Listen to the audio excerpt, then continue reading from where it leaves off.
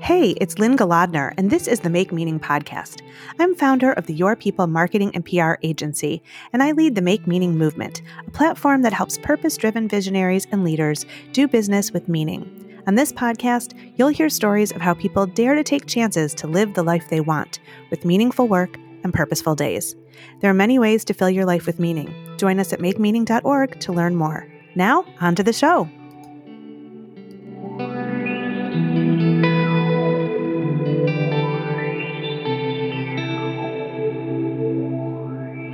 Jessica McCormick joins me today on the Make Meaning podcast. Jessica is the inaugural director of the Jewish Emergent Network Rabbinic Fellowship, and she has been with the fellowship since it launched in 2016.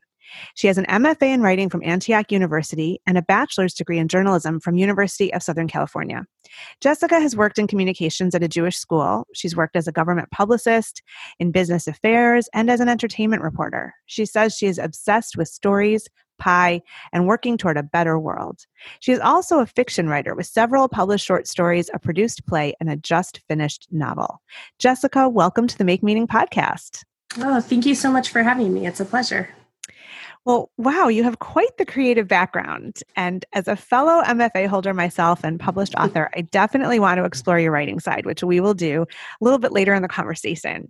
But first, I wanted to start by talking about your current role with the Jewish Emergent Network. So tell me what that is and what your work entails. So the Jewish Emergent Network is a really unique organization in that it's barely an organization. It's a network of 7 Jewish communities. You might call them synagogues. They don't like to call themselves synagogues across North America. None of them are affiliated directly with the big movements. Mm-hmm. And all of them are sort of breaking their own paths. And in a time when, at least anecdotally and via, big studies, we see that Americans and religion don't go hand in hand and that religion is sort of waning. Mm-hmm. These are all places with really dynamic leaders that have experienced exponential growth, at least pre-COVID, exponential growth. And so they came together to see how could they raise each other up and how could they work together to raise the field. And I came on in 2016 as their first staff member and really, really love this work. So tell me a little bit about your work. What do you do? And just tell me about what an average day is for you with the Jewish Emergent Network. Yeah, so it's a great privilege to be able to work with the rabbis and other leadership of these communities. They have a central project that's sort of going to begin evolving actually over summer 2020. But for the last many years, the bulk of my work has been running a fellowship for early career rabbis in which they get to be fully immersed in one of the 7 communities and also travel to all of the communities to learn about the Torah and the best practices of each of these places. Because although there is some similar DNA that binds these 7 organizations, each is really unique and with its own personality, its own geography. And so we've been training early career rabbis both in thought leadership and in entrepreneurial skills. So that's the bulk of what I do. So a typical day might be spent in conversation with several of the leaders from the various organizations one-on-one. In committees of those leaders, I spend a lot of time each day with the fellows and then spent a lot of time planning in-person retreats. And obviously right now, as everybody else is, we're pivoting very quickly into the digital space. Yeah. I mean, we're recording this in May, and when this airs in July of 2020, it may be different, it may be similar, but I think we will be forever changed by this experience and think about, our gatherings in a different light going forward. But, I want to tell you, my mother-in-law lives in Washington, D.C., and when we visited most recently, she mentioned Sixth and I, and I wasn't quite sure what it was, but I definitely wanted to check it out. So I wonder if you could just share with me a little bit where these innovative Jewish communities are and what makes them so innovative. Yeah, so for the most part, we're in major metropolitan areas across the U.S. We have Ikar in Los Angeles, the Kitchen in San Francisco, the Kavanagh Cooperative in Seattle, Mishkan in Chicago. In Washington, D.C., we have Sixth and I. And then we have 2 communities in New York City. We have Romemu and a community called Lab Shul. And each of them is path-breaking and unique in their own ways. One thing that they have in common is dynamic rabbinic leadership. in all but one cases, really in all cases, founding rabbinic leadership. Sinai is a little bit of a unique example. It was an old historic synagogue in the middle of DC that was going to be either torn down or converted into something else, and a group of stakeholders came in and saved it. But very early on, they brought in the Rabbi Shira Stepman, who's still their rabbinic leader. And each in its own way strives to reach Jewish people and Jewish adjacent people who might not have been reached or served by existing communities, or might not have had touch points with Judaism. The services at each are really different, but really welcoming and accessible in all cases. And that doesn't necessarily mean that everything is transliterated into English, although in many cases it does. Often music is an access point for people. And each also offers a lot of diverse programming to reach. It's extremely, it's not even right to say welcoming or open to interfaith families, to Jews of choice, to people who are related to Jews of color, because it's, so those are a number of different groups that might feel marginalized sometimes by other institutions, because it's not really about being welcoming. It's about, that's a part of the DNA and the fabric of who each of us are, but each goes about it in a really different way.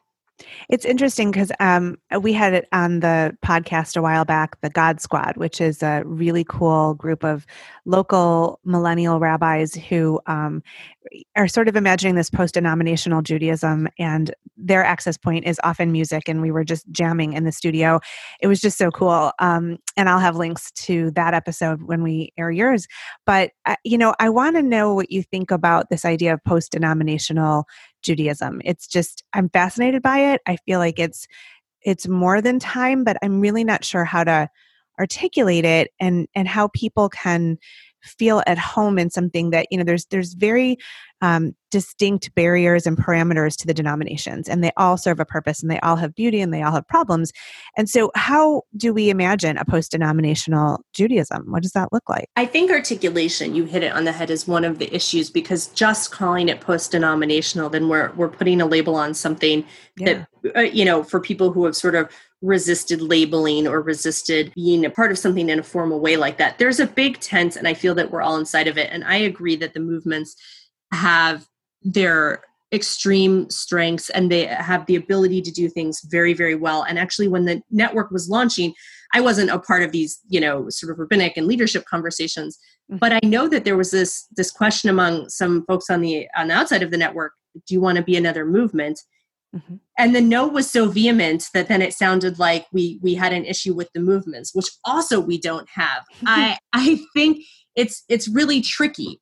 And in certain cases, some of our synagogues, when they opened, maybe other local synagogues became nervous, but by and large, we reach a different group of people. We weren't desiring to siphon people off, and I really don't think that was the impact. There are so many Jews in America who aren't being reached, and I don't think that we have the answer for that. But one thing, when you talk about post-denominational practices, there is a certain amount of freedom to think about how you might reach people, and to think, more importantly than how you reach certain people, what are the practices that allow you to pivot, to evolve quickly, and to meet changing needs. And when we look at the fellowship, for instance, we're not only thinking about how to train these early career rabbis in the best practices that we do, although certainly we can do that. We can say, look at how we do this, and here's how we've evolved.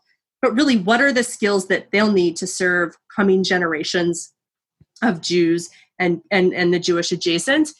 And think about it from that perspective. So not from the perspective of our practice necessarily has the answers for all the forthcoming generations, but what skills do you really need to be able to meet the needs, and to meet the needs with authenticity? Another thing that binds the seven of us is the way that we approach text, and the way text is at the heart of quite a bit of what we do. Yeah. It's interesting. I grew up Reform. I spent a decade in the Orthodox world, and I call my home now conservative, but I really feel like I'm just Jewish. And so there are things that I do that might fit into each of those buckets, and there are definitely things that don't. And so I have always found, that I love being Jewish. I love being a part of the Jewish community. But I don't necessarily call any one place home. And so I've tried to raise my kids with this notion of, we're just Jewish. Why do we have to put labels on things? And so it's a really interesting conversation. And I think there are many people who feel that way, who love identifying with the Jewish faith, with Jewish culture, with the community, but don't know necessarily where their little niche is. Right. And I think that we live in a time when in all other ways, people's practices are radically individualistic, or at least they like to think that they are. And being able to fit your family, when families really are so beautifully diverse now, being able to fit your family into a preconceived notion can feel hard. Now, I don't always think that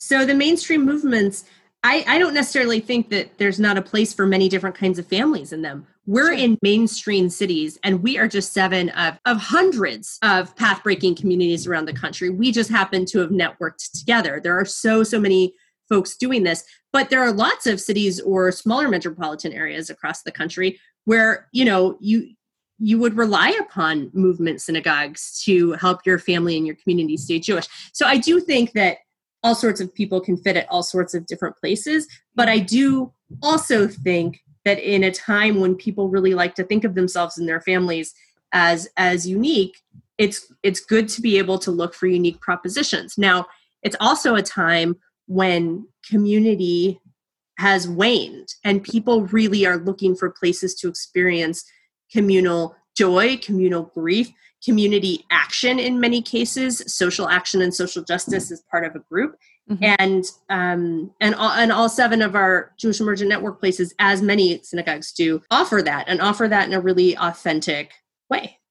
Yeah, it's interesting because, I run a marketing and PR company, and it was founded on the premise of this sense of distance and disconnect that really, I think, grew out of social media.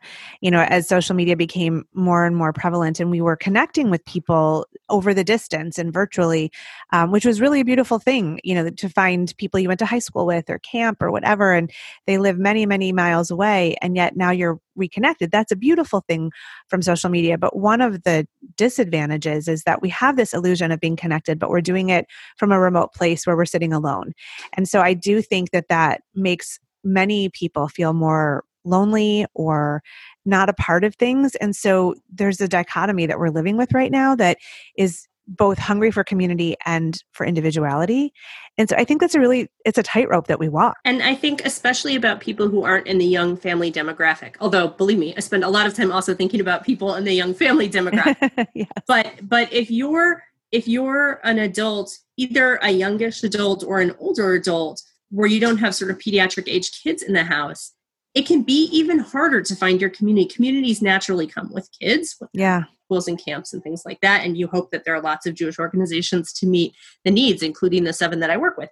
But for millennials and for Gen Z folks who are on their own, who are hungry for community, it can be a little bit harder to find access points.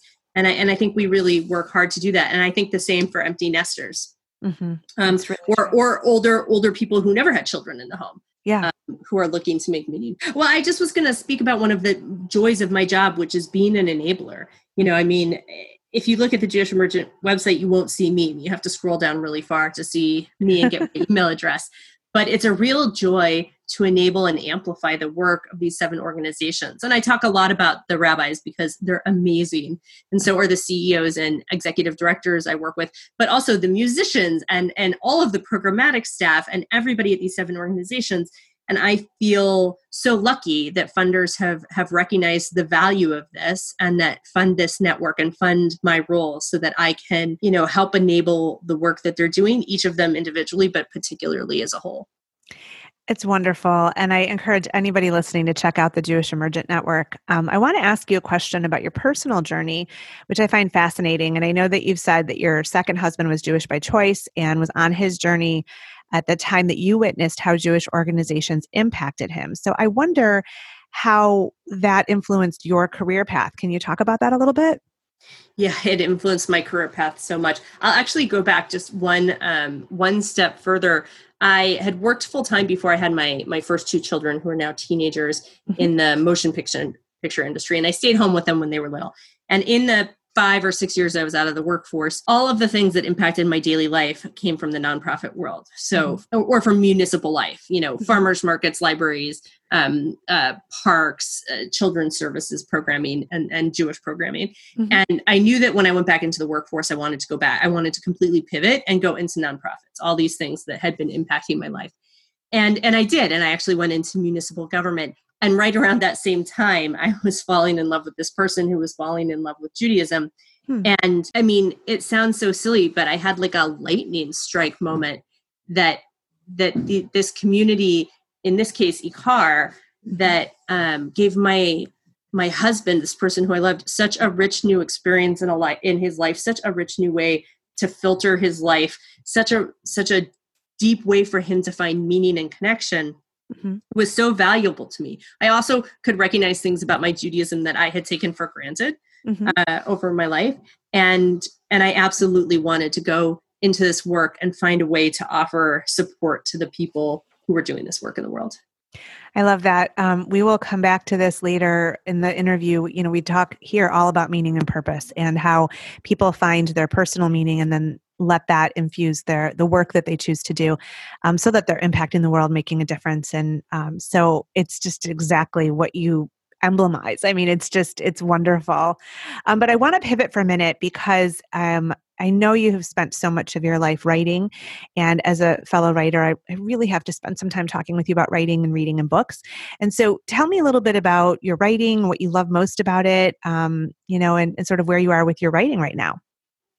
So I'm sure as a writer, you also know that there many days it doesn't feel like a thing that I love at all, but just a thing that I'm compelled to do. I also don't hate it, although I like the editing maybe a little bit better. Yeah. I hate it. I feel compelled to do it. It's the way that I process the world and the way that I learn about the world and continue to develop my empathy and my understanding of the world is through reading. And so I'm compelled to do it. It's a thing that I like to do it, but I also just stories live in me and I want to tell them. And it's really gratifying to be able to help support myself and my family by working in a workplace that I find deeply fulfilling and also be able to write, although the writing certainly takes longer. The novel, I hope I could have written a novel more quickly. If I weren't working full time.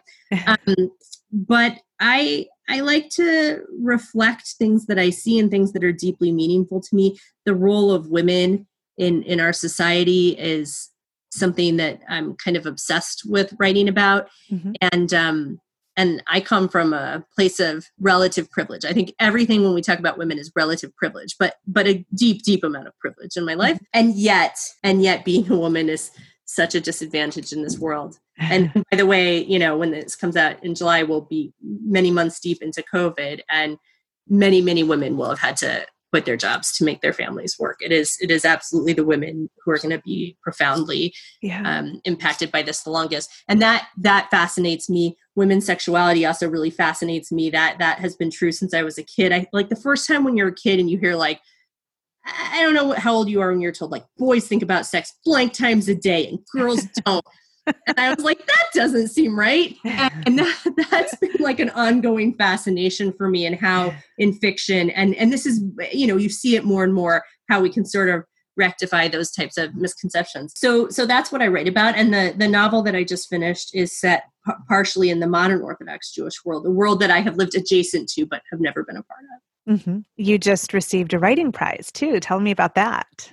I did. I'm so excited. I placed second. I was longlisted, and then I got the great news that I placed second in an award called the First Pages Prize, which is such a beautiful prize because it's for emerging writers, and it gives you exactly what you need. You get time with an agent to talk through your work. Whether or not you sort of sign with that agent, you get time to talk about how to pitch work and how to deal with agents. You get developmental editing of your manuscript, which is invaluable, and you get money. Wow. Congratulations. That's so great. Great. And I just so appreciate prizes for artists that really look at the fullness of what an emerging artist might need. And so I'm very pleased about this. Very cool. Very cool. I'm so excited for you. So I have to ask, because I just make an assumption that writers read.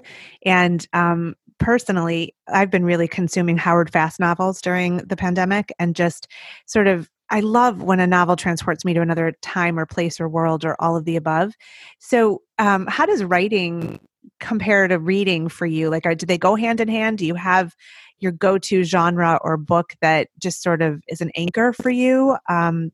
Where does reading play a role in your life? It's so interesting to be talking about this now, because I've only finished one book in quarantine, which is crazy. It's one of the things I've been able to do very little reading or writing, and it's so stressful. But typically reading factors heavily into my life. The only time when I typically don't read extremely actively is when I'm deep in a first draft of something. I find it to be a little distracting. You can go back and find, oh, this section sounds like, she was clearly reading Americana when she wrote this section, and she was reading The Sympathizer when she wrote this section.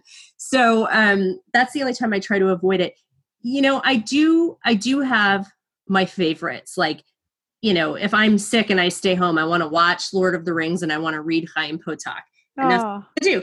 But I think we live in a time of so many voices that never used to be heard, being heard in publishing. Not nearly enough. There's not near enough of a correction, but I could read all day and all night and still not run through these amazing voices. And I'm just starting to do a better job also of reading more in translation. There's like an embarrassment of riches just in the English language. But then your world opens so much more when you read things in translation. And so I'm just starting to really make a point to try to balance my reading lists with works in translation. It's interesting. I was listening to a podcast just the other day by the Shalom Hartman Institute, and it was about what are people reading or watching or cooking in quarantine. And they were focusing on Israeli movies, TV, how this is like sort of a phenomenon, and especially with Unorthodox on Netflix, which is actually a German production. But this idea of Jewish characters, Israeli actors, and themes and storylines. I wonder, have you dabbled in any of that? Is there anything that's grabbing you at this time, or any show that really sort of made you feel a connection from a very deep Jewish place or anything? Well, I think like everybody, I'm obsessed with Shtisel and Unorthodox. I will say Shtisel has a particular place in my heart because my youngest son is named Akiva, as is the main character on that show. Yeah. And it just happens to be, it's good for me personally. I'm about to try to sell a book that's set in the Orthodox world. I'm very happy that these things have had a lot of popularity in streaming. And Unorthodox is maybe a little bit more complicated. I think there's been a lot of good, smart writing about what does it mean to Jews? What does it mean to the outside world? Mm-hmm. Why didn't we see any of the positive aspects of the Satmar community? Mm-hmm. But to me, watching these does remind me that I'm part of a much bigger family. Mm-hmm. And as deep as the divisions and differences might be between me and the people who populate these shows, we're in the same family, and I very much enjoy watching them. I like that other people like watching them, and I particularly like sort of the gentleness of Shtisel, and as with like all good fiction, mm-hmm. getting a normalized view into a really different culture is so valuable for building empathy. Absolutely. Well, we could continue talking about this. There have been many shows that I've been consuming during this time, but I think we need to pivot to what we can offer to our listeners today. We usually end our interviews with a question to our guests about what permission slip you might give our listeners on this path toward meaning and purpose.